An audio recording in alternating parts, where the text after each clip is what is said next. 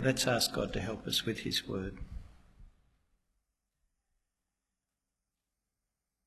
Our gracious Heavenly Father, as we come to a word that you caused Moses to speak many years ago, we pray that you would give us understanding of what it says, more that you would help us to see how this word relates to us and can guide and instruct us as we follow Jesus. Help me to speak your word now truthfully and clearly, and help us all to receive it with understanding and faith. We ask this in Jesus' name. Amen. How should we live? Now, that's not a uniquely Christian question, is it? People have always wanted to know the right way to live, the way that promotes the flourishing of individuals and societies, that leads to just relationships and a safe community. Part of the Christian answer to the question, how should we live, a large part of that answer that has actually shaped Christian moral intuition has been what are called the Ten Commandments, what you heard in Deuteronomy 5. The Ten Commandments have dominated Christian moral instruction for centuries. So you will find, for example, a section on the Ten Commandments in all the major catechisms of the Reformation, and that's the section that deals with how we live life. But should they have this place? Should we still look to the Ten Commandments for foundational instruction? Given to Israel, why and how should they be adopted by Christians? Why should they be taught, as I urge, taught by you when you have children, to your children? And we ask those questions remembering that they're actually not theoretical questions. We live in a society where, as part of the debate on religious freedom, Christians who take the Bible seriously can be accused of wanting, say, to stone blasphemers because it's written in the Old Testament. I heard that on Radio National this morning. So we actually have to think through our relationship to and how we appropriate the moral instruction of the Old Testament. Now, we're going to spend 2 weeks looking at Deuteronomy 5. In this first week, we're going to look at the context in which Moses repeats on the plains of Moab these 10 commandments given first 40 years ago at Mount Horeb. And we're going to answer the question just asked. Given to Israel, why and how should they be adopted by Christians? It's by looking at these commandments in their context, both in Deuteronomy and in Israel's story, that we'll actually be reminded of the most obvious and most important thing about these 10 commandments, and that is Israel's failure to keep them. Because this is our starting point as Christians for thinking about how they can help us to live as Jesus' followers. Then in the following week, we'll look at the content of their teaching to see how good it is, how these words direct our love of God and love of neighbour. Now, just giving 1 week to what I've said is actually foundational does seem a bit brief, doesn't it? But actually, we'll see that in the rest of Moses' second speech, that is the speech that starts at chapter 5, verse 1, and goes all the way through to the end of chapter 26, what we'll see in the rest of Moses' second speech is the application to Israel's new life in the land of these 10 words. We'll continually, in a sense, be revisiting what these 10 commandments call for. We'll actually see in those chapters that follow what a life committed to these norms, these standards, looks like in the particular context of Israel's life in the land. That, in turn, will give us a model for applying those same norms to our particular lives in the here and now. So the rest of Deuteronomy will show us how to move from these general principles to obedience to God in every detail of our lives. This is the law that Moses set before the people of Israel. These are the testimonies, the statutes and the rules which Moses spoke to the people of Israel when they came out of Egypt beyond the Jordan in the valley opposite Beth Peor. Having concluded his first speech, the speech that goes from chapters 1 to 4, Moses continues to give the people law. It's translated law here, but as we saw in chapter 1, it's Torah, instruction in its broadest sense. Instruction on the plains of Moab. So the people listening to this speech are conscious that they're on the border of the promised land, about to enter it. In fact, with the defeat of Sihon and Og, some of the tribes have already come into possession of their portion of the land. So how are they to live in this new land? How are they to conduct themselves so that they'll continue in the land as God's people? Moses, as a good pastor, is seeking now to equip them to live as the Lord's people in Canaan, the land the Lord will give them. And so, 5:1, he gathers all Israel. These words are addressed, as we'll see, not just to those alive then, but consciously to all Israel who are and who will be, to every future generation of Israel. And like a good preacher, Moses sets out the goal of his speech right at the beginning. Hear, O Israel, the statutes and the rules that I speak in your hearing today, and you shall learn them and be careful to do them. So every Israelite listening to Moses knows, in a sense, the application, the required response. Hear the statutes and the rules. Now, statutes and rules is a subset of the phrase you heard at the beginning, 445, testimonies, statutes and rules. Some combination of those terms and similar ones is frequent in Deuteronomy. They speak of commands where obedience is expected, standards that govern life and against which behaviour can be measured, customs that are to regulate practice. So Moses says here, pay attention so that you understand. Learn, internalise these statutes and rules. And they're to hear and learn so that they do, so that they're careful to do, careful to live their lives in conformity with this instruction. That's the take-home message for the Israelites, in fact for us, as we go through Deuteronomy. Hear, learn, do. But that is going to be very demanding for them. The statutes and rules Moses teaches in the following chapters will embrace the whole of an Israelite's life, where they worship, their calendar, what they can wear, what they can sow in their fields, what they can eat, how they should relate to their non-Israelite neighbours, the provision they should make for their less well-off neighbours, how they'll settle disputes, who they can marry, what to do when their marriages go wrong. And it'd be easy for some listening to what Moses teaches to say, why? Why should I live that way? Why should I give up some of my crop to support the poor?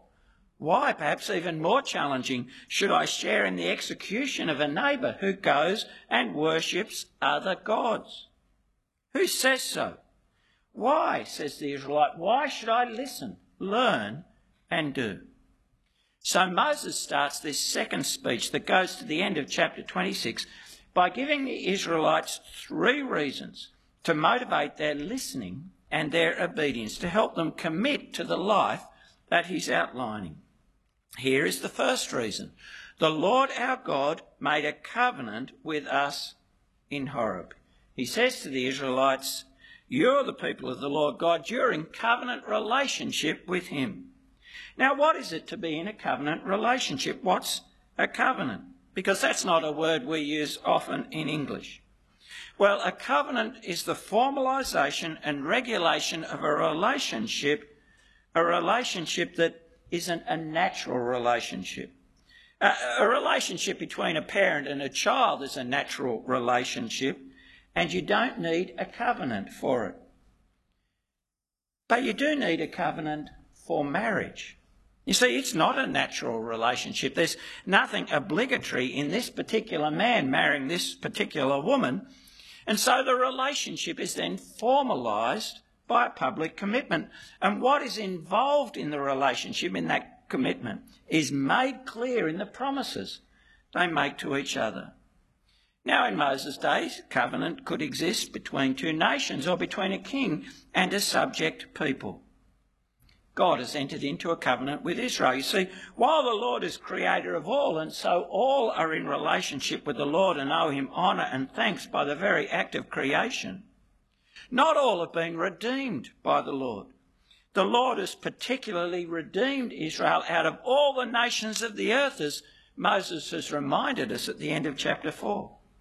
Now that is not a natural relationship, but one arising by the deliberate choice of God.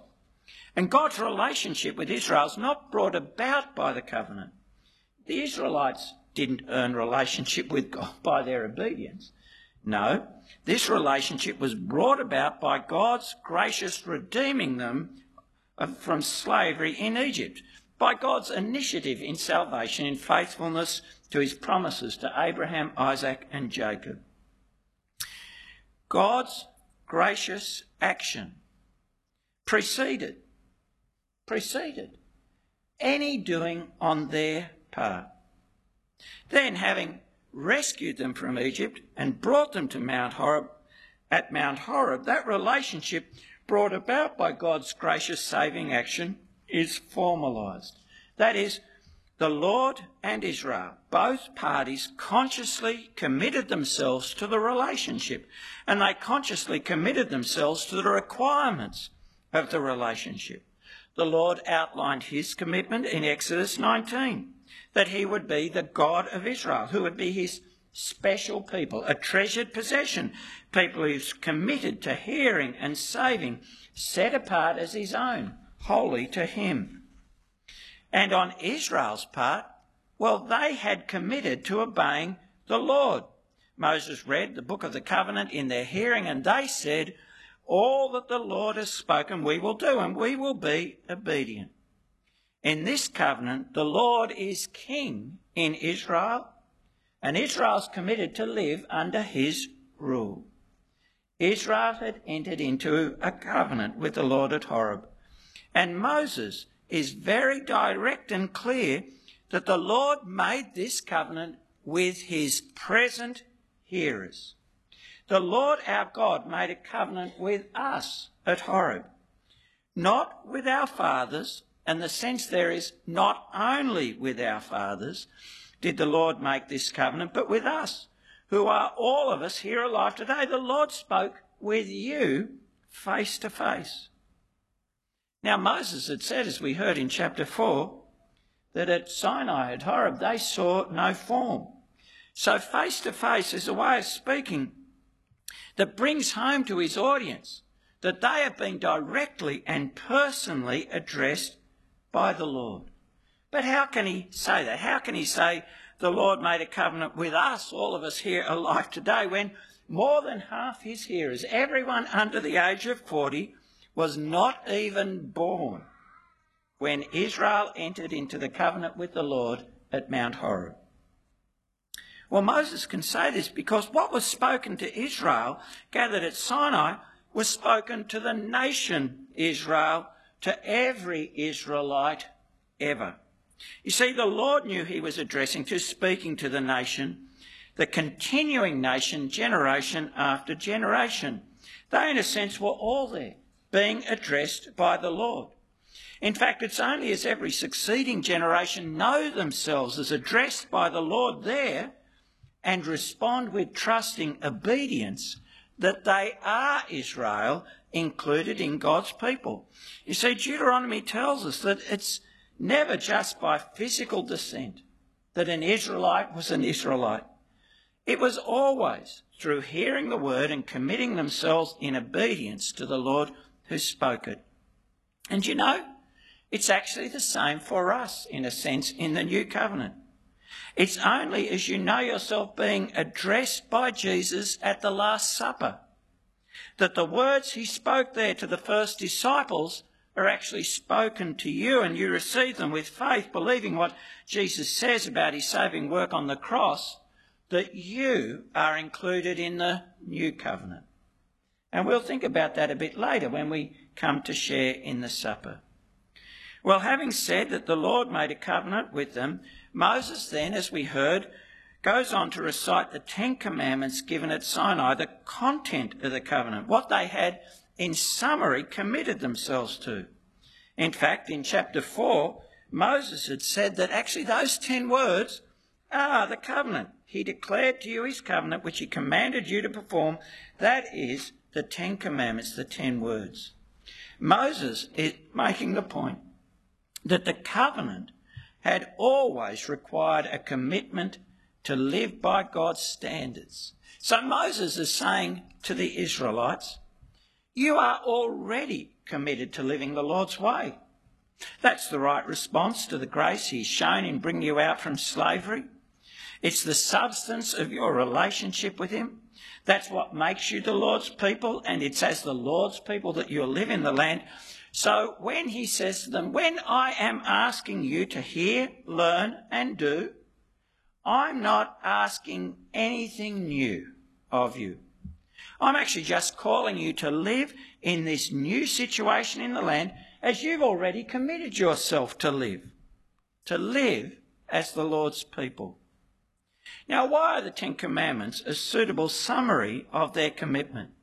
We'll introduce them briefly and speak more about them next week. But let's think about the place, the role of these commandments, because they are distinct and unique from the beginning. They actually have a special name. I've been calling them the 10 Commandments, but actually these 10 are distinguished from the commands and statutes by not being called commandments. They're called the 10 words, or just the words. So they've got a special name. And they have a special delivery, don't they?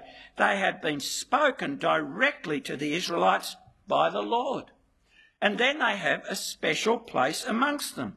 Inscribed by the finger of God as a fixed and permanent record, they are placed in the Ark of the Covenant, at the very centre of their life, the very centre of their relationship with their God.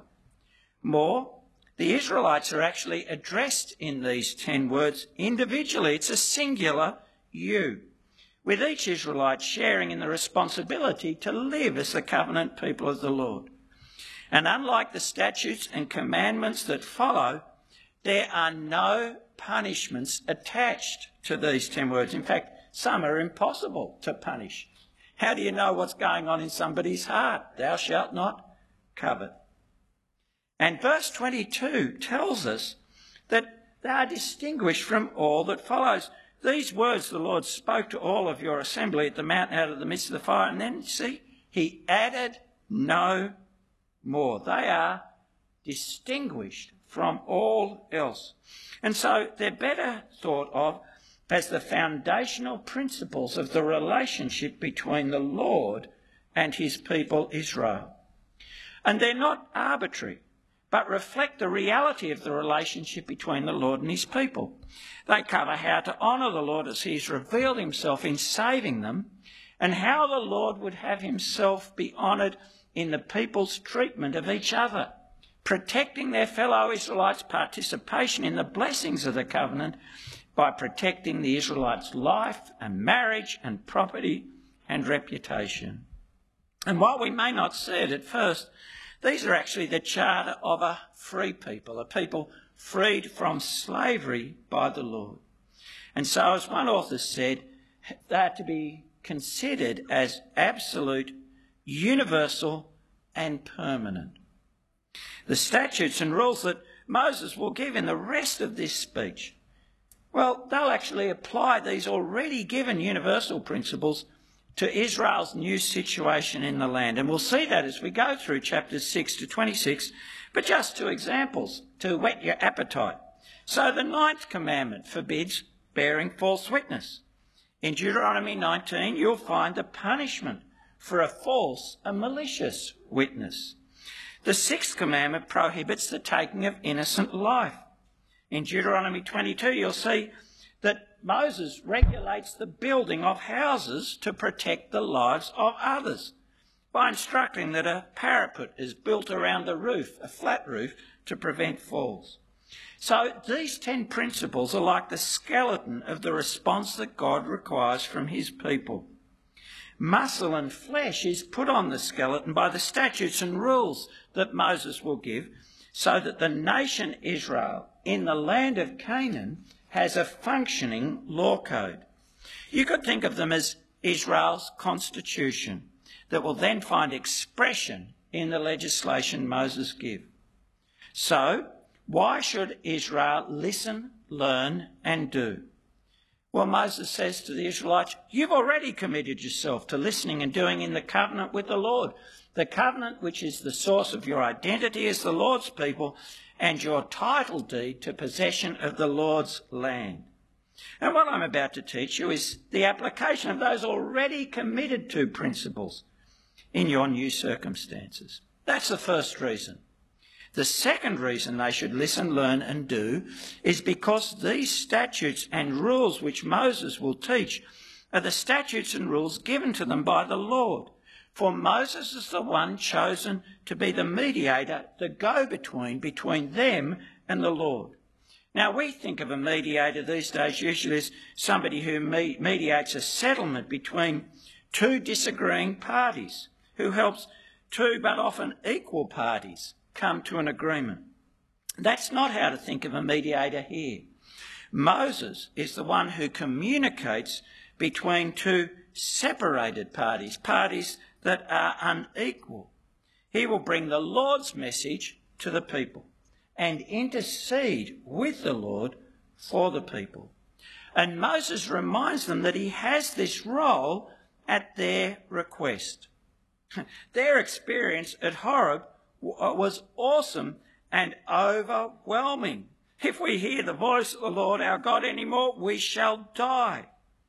And while wondering how they'd survived, verse 26, who is there of all flesh that has heard the voice of the living God speaking out of the midst of the fire as we have, and to still live? Well, wondering while they have survived, they cheerfully nominate Moses to run the risk of death on their behalf. You, Moses, go near and hear all that the Lord our God will say. And at the same time, they committed themselves to doing what the Lord speaks to them through Moses. Speak to us all that the Lord our God will speak to you, and we will hear and do it. And as you heard, the Lord agreed with their nomination. Verse 28, they're right in all that they've spoken. With the consequence, verse 31, that all that Moses will say in the speech to come, in the remaining chapters of this speech, the commandments, the statutes and rules, is the Lord's instruction that they should do. Hear, learn and do. Because, says Moses to the Israelites, you're in covenant relationship with the Lord as your king. Because what you hear is the word of the Lord your king, spoken by the mediator you have committed to obeying. And the third reason that they should hear, learn and do is that, well, actually hearing, learning, doing is the means God has given them for enjoying their possession, of enjoying life in the land, of coming to enjoy the fulfilment of their hope. You see how that promise of blessing is repeated up to the conclusion of this introduction in 6 verse 3, where Moses repeats what he had said in chapter 5 verse 1. Hear therefore, O Israel, and be careful to do them. See how the promise of blessing is repeated? Say in verse 33, that you may live, that it may go well with you, that you may live long in the land that you shall possess. Or in chapter 6, he says, keep these rules, teach them to your kids, that you may fear the Lord, that your days may be long. Oh, that it may go well with you, that you may multiply greatly, as the Lord, the God of your fathers, has promised you. See, being careful to do what Moses teaches is the path to life and long possession in the land. Now, this is quite a powerful introduction, isn't it, to the speech that Moses is going to continue to give. It's motivating, isn't it, to hear, learn and do, because you're in covenant with the Lord, because you have a mediator who brings you the Lord's word, because this is the way of possessing your hope. It's a great start. But actually there is a problem a big problem highlighted by the very terms of the encouragement Moses gives them here. Covenant? They broke the covenant. Mediator? They refused to listen, not just to Moses, but to the other prophets the Lord had sent. Possessing their hope, they lost the land. See, this is the reality. Israel failed to listen, learn and do. They failed to keep the covenant. In fact, that failure is anticipated by the Lord even here. Oh, that they had such a heart as this always. Israel's failure is prophesied at the end of Deuteronomy by Moses at God's command. Deuteronomy 32, where God says that Moses is to teach this song to the people as a witness against them. And the song is a record of their rebellion. So verse 16, they stirred him, the Lord, to jealousy with strange gods. You'll have no other God before me. With abominations they provoked him to anger. That failure to listen, learn and do to this good law is actually characteristic of Israel's story over the centuries, repeated again and again throughout their history. It starts early in Judges, right after the death of Joshua. It continues. It continued through the splitting of the people into the northern and southern kingdoms of Israel and Judah. This is how Hosea speaks of Israel. The more they were called, the more they went away. They kept sacrificing to the Baals and burning offering to idols. This is how the book of Kings sums up the disobedience of the northern kingdom, the 10 tribes, the disobedience that went on until they were deported by the Assyrians from the land. Verse 14, they would not listen. They despised his statutes and his covenant. They abandoned all the commandments of the Lord their God until the Lord removed them out of his sight. Yet even though the northern kingdom, those 10 tribes, suffered deportation for their failure to listen, learn and do, Judah, the southern kingdom, continued not listening, continued not learning, continued not doing. And so we see in the prophets, God pronounced judgment on them, a judgment that brings us back to Moses' words in Deuteronomy. He says, they broke my covenant, the covenant he made with them when he brought them out of Egypt. Rather than having a heart to do the Lord's will, they had, in the words of Ezekiel, a heart of stone, entirely unresponsive to the Lord, stubbornly not listening or learning. And they lost the land, deported to Babylon, lost the land. And when Judah returned from exile, yes, they committed themselves to the law with Ezra, but they actually corrupted it to an external conformity, a half-hearted show, as we can see in Malachi, and then in their gospel, and then in the Gospels, where their failure to listen, learn and do climaxes in rebellion against their king by killing the king's son, Jesus. Now why? Why did Israel not listen, not learn and not do? Was there any defect in what the Lord had asked of them? No, his law, as we'll see, is clear, accessible and good. Well, did they fail because they, the Jews, were especially bad? No. They failed because they are like us. That's what Paul says in Romans 3, that all of us are under sin, under the power of sin, that none is righteous. It's because they, like us, have hearts that turn away from loving God to pleasing ourselves. That's why they fail. In fact, that's part of what the Jewish experience of the law is meant to show us, the human heart. That because of our hearts that, like Adam, are determined to disobey God's word, no one will be able to justify themselves, that is, make themselves right with God by doing the law, no matter how good that law is.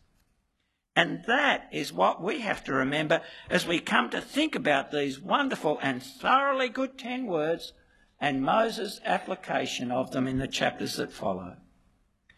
Israel failed to keep them and came under the law's judgment. And left to ourselves, of ourselves, we will fail to keep them. And these laws condemn us. And so, if we think that, we can just read the Old Testament Deuteronomy 5 and adopt these 10 commandments and live them out as law and make them the basis for our relating to our Creator God, our perhaps assurance in our obedience to Him, we are doomed. We cannot just adopt them as law in themselves. In themselves and of ourselves, they condemn us. But the structure of Moses' encouragement to the people, this talk of covenant, mediator, hope, also points beyond itself, like all of Scripture, to Jesus and what he has done. Moses himself prophesied of a time when God himself would make his people's keeping the covenant possible, when they would, in a sense, be given new hearts, circumcised hearts, hearts that were set apart to God so that they would love him and do his will. And what was prophesied, Jesus has brought to pass. Believers are now called to listen and do because of and in a new and better covenant. We're instructed, brought the word of God, by a new and better mediator, one who not only instructs, brings God's word, but saves, reconciles estranged parties. And because of his mediation, we have a better hope, a hope so sure that the author of Hebrews can say, we have come, in a sense, to our inheritance. We have come to Mount Zion, to the city of the living God, the heavenly Jerusalem. So sure is it. In fact, so sure that the Apostle Paul, who knows of our struggle with sin, can say nothing will separate us from the love of God. We will never be removed from his presence ever. And we have this new covenant, this greater mediator, this sure hope of a new heaven and earth, because Jesus has fulfilled the law. That's right. Jesus is the real and true Israelite whose life conforms perfectly to these 10 words. He was tested as Israel was in the wilderness, but he was without sin. Oh, and Jesus is the faithful prophet whose teaching brings out to the fullest what God looks for and expects in his people's relationship with himself and others. And Jesus, in his death, is the one in whom the law's righteous judgment on lawbreakers is executed to the full. And in bearing our sins, it is Jesus who secures our hope forever. Through his death for sin, he does, as he says at the Last Supper, bring into being the new covenant, and he can, for he is God amongst his people. Now, there's so much to unpack there. I know there's a lot of theology, but it's only as we recognise Israel's failure to keep the law and Christ's fulfilment of the law in his life, teaching and death that we can understand how these 10 words and the statutes and rules that Moses will give to help apply them to the life of Israel, that we can understand how these 10 words can guide us in how we should live. It's only as we understand Israel's failure and Christ's fulfilment of the law that we can be encouraged by covenant, mediator and hope to listen, learn and do. And we should listen, learn and do to the 10 words and all that follows, because in the new covenant that Christ brings into being, the new covenant in which we are now included through believing his word, not only are we forgiven for all our failure to live as God commands, it also says that God's law is written on our hearts. I will put my law within them and I will write it on their hearts. That is, we really will have internalised it at the centre of our will. You see, by God's Spirit, our hearts are changed.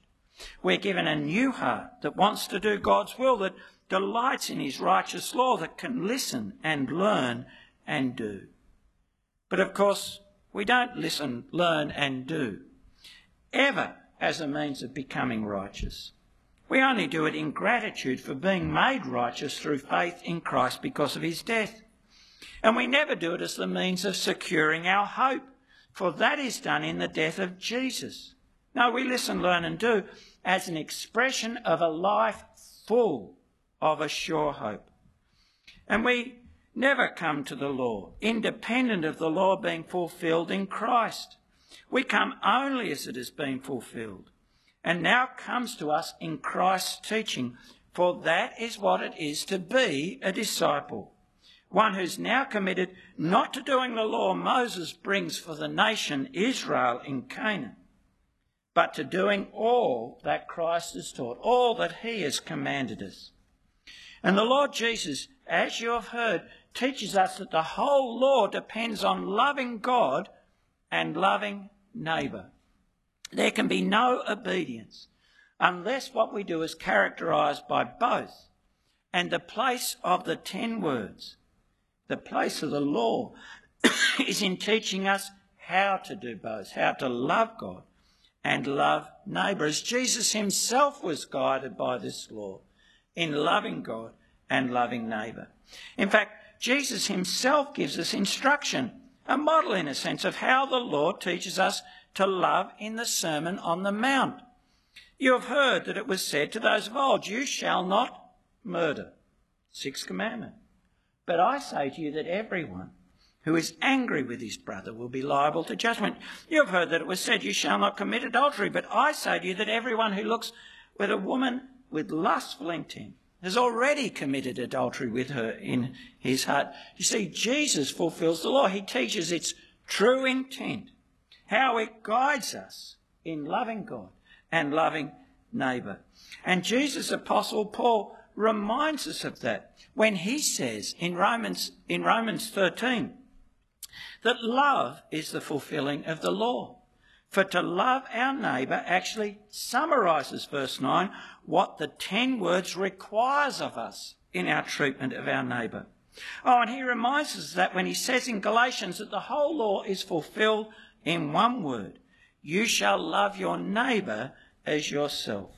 Now we'll start to unpack that next week, how these 10 words teach us how to love God and love our neighbour. But coming back to the beginning, can we, should we still look to these 10 words and the law that follows that for foundational moral instruction? Yes, for they are the word of our God, spoken directly by him, expressing what he loves and hates, and our hearts have been changed by Jesus to want to love what he loves and hate what he hates. Given to Israel, why should they be adopted by Christians? And how should they be adopted? Well, they should be adopted only as Christians. That is, those who know that they are sinners, who of themselves cannot please God no matter how good the laws, but who also know that Jesus has fulfilled the law for them, fulfilled the law for them in his life, his teaching and his death, and who have put their faith in Jesus to be righteous before God. So we come to them as Christians, people who have an inheritance in the new heaven and earth, not in a nation state. And so, for example, we have no interest in imposing penalties on others, no interest whatsoever in stoning anybody for blasphemy, for example. Oh, and we come to them taught by Jesus how to learn from these words, how to live lives characterised by love of God and love of neighbour. But we have to engage with them, and they should be taught by us to our children, if and when we have them, because you can actually only understand the power of the summary when you know what it summarises. To tell children, to tell any disciple of Jesus, to love without telling them what it is to love, as God has commanded, is to launch their moral ship rudderless into the sea of life where love is such a confused and abused word. So, here we come. We're coming to Moses' second speech, full of instruction, and from 12 on, full of laws. We have to listen, learn, and do to the 10 and all that follows, but only as followers of Jesus, the one who has fulfilled the law for us, followers of Jesus who have been taught by Jesus to keep this law in love. Let's pray. Our gracious Heavenly Father, we do thank you that you do guide us in life by your word. You teach us how to live that life of love of you and love of neighbour, which is the truly human life. We pray in your mercy that as we come to look at the 10 words and Deuteronomy, all that Deuteronomy teaches in the weeks ahead, that you would guide and instruct us so that we would live the life pleasing to you. But gracious Father, we thank you that we come to these words as forgiven people in Christ, who now seek to do your will out of gratitude, not to earn your favour. We thank you that we come to these words as ones who have been taught by Jesus how to live that life of love. We thank you that we come to these words as people who can rejoice in a secure hope and know that this is your good instruction for us to flourish as your people and to be that light to the world you will your people to be. We give you thanks and praise and pray in your mercy that as we look at these words, our minds will be transformed to do your will, good, acceptable and perfect. We ask this in Jesus' name. Amen.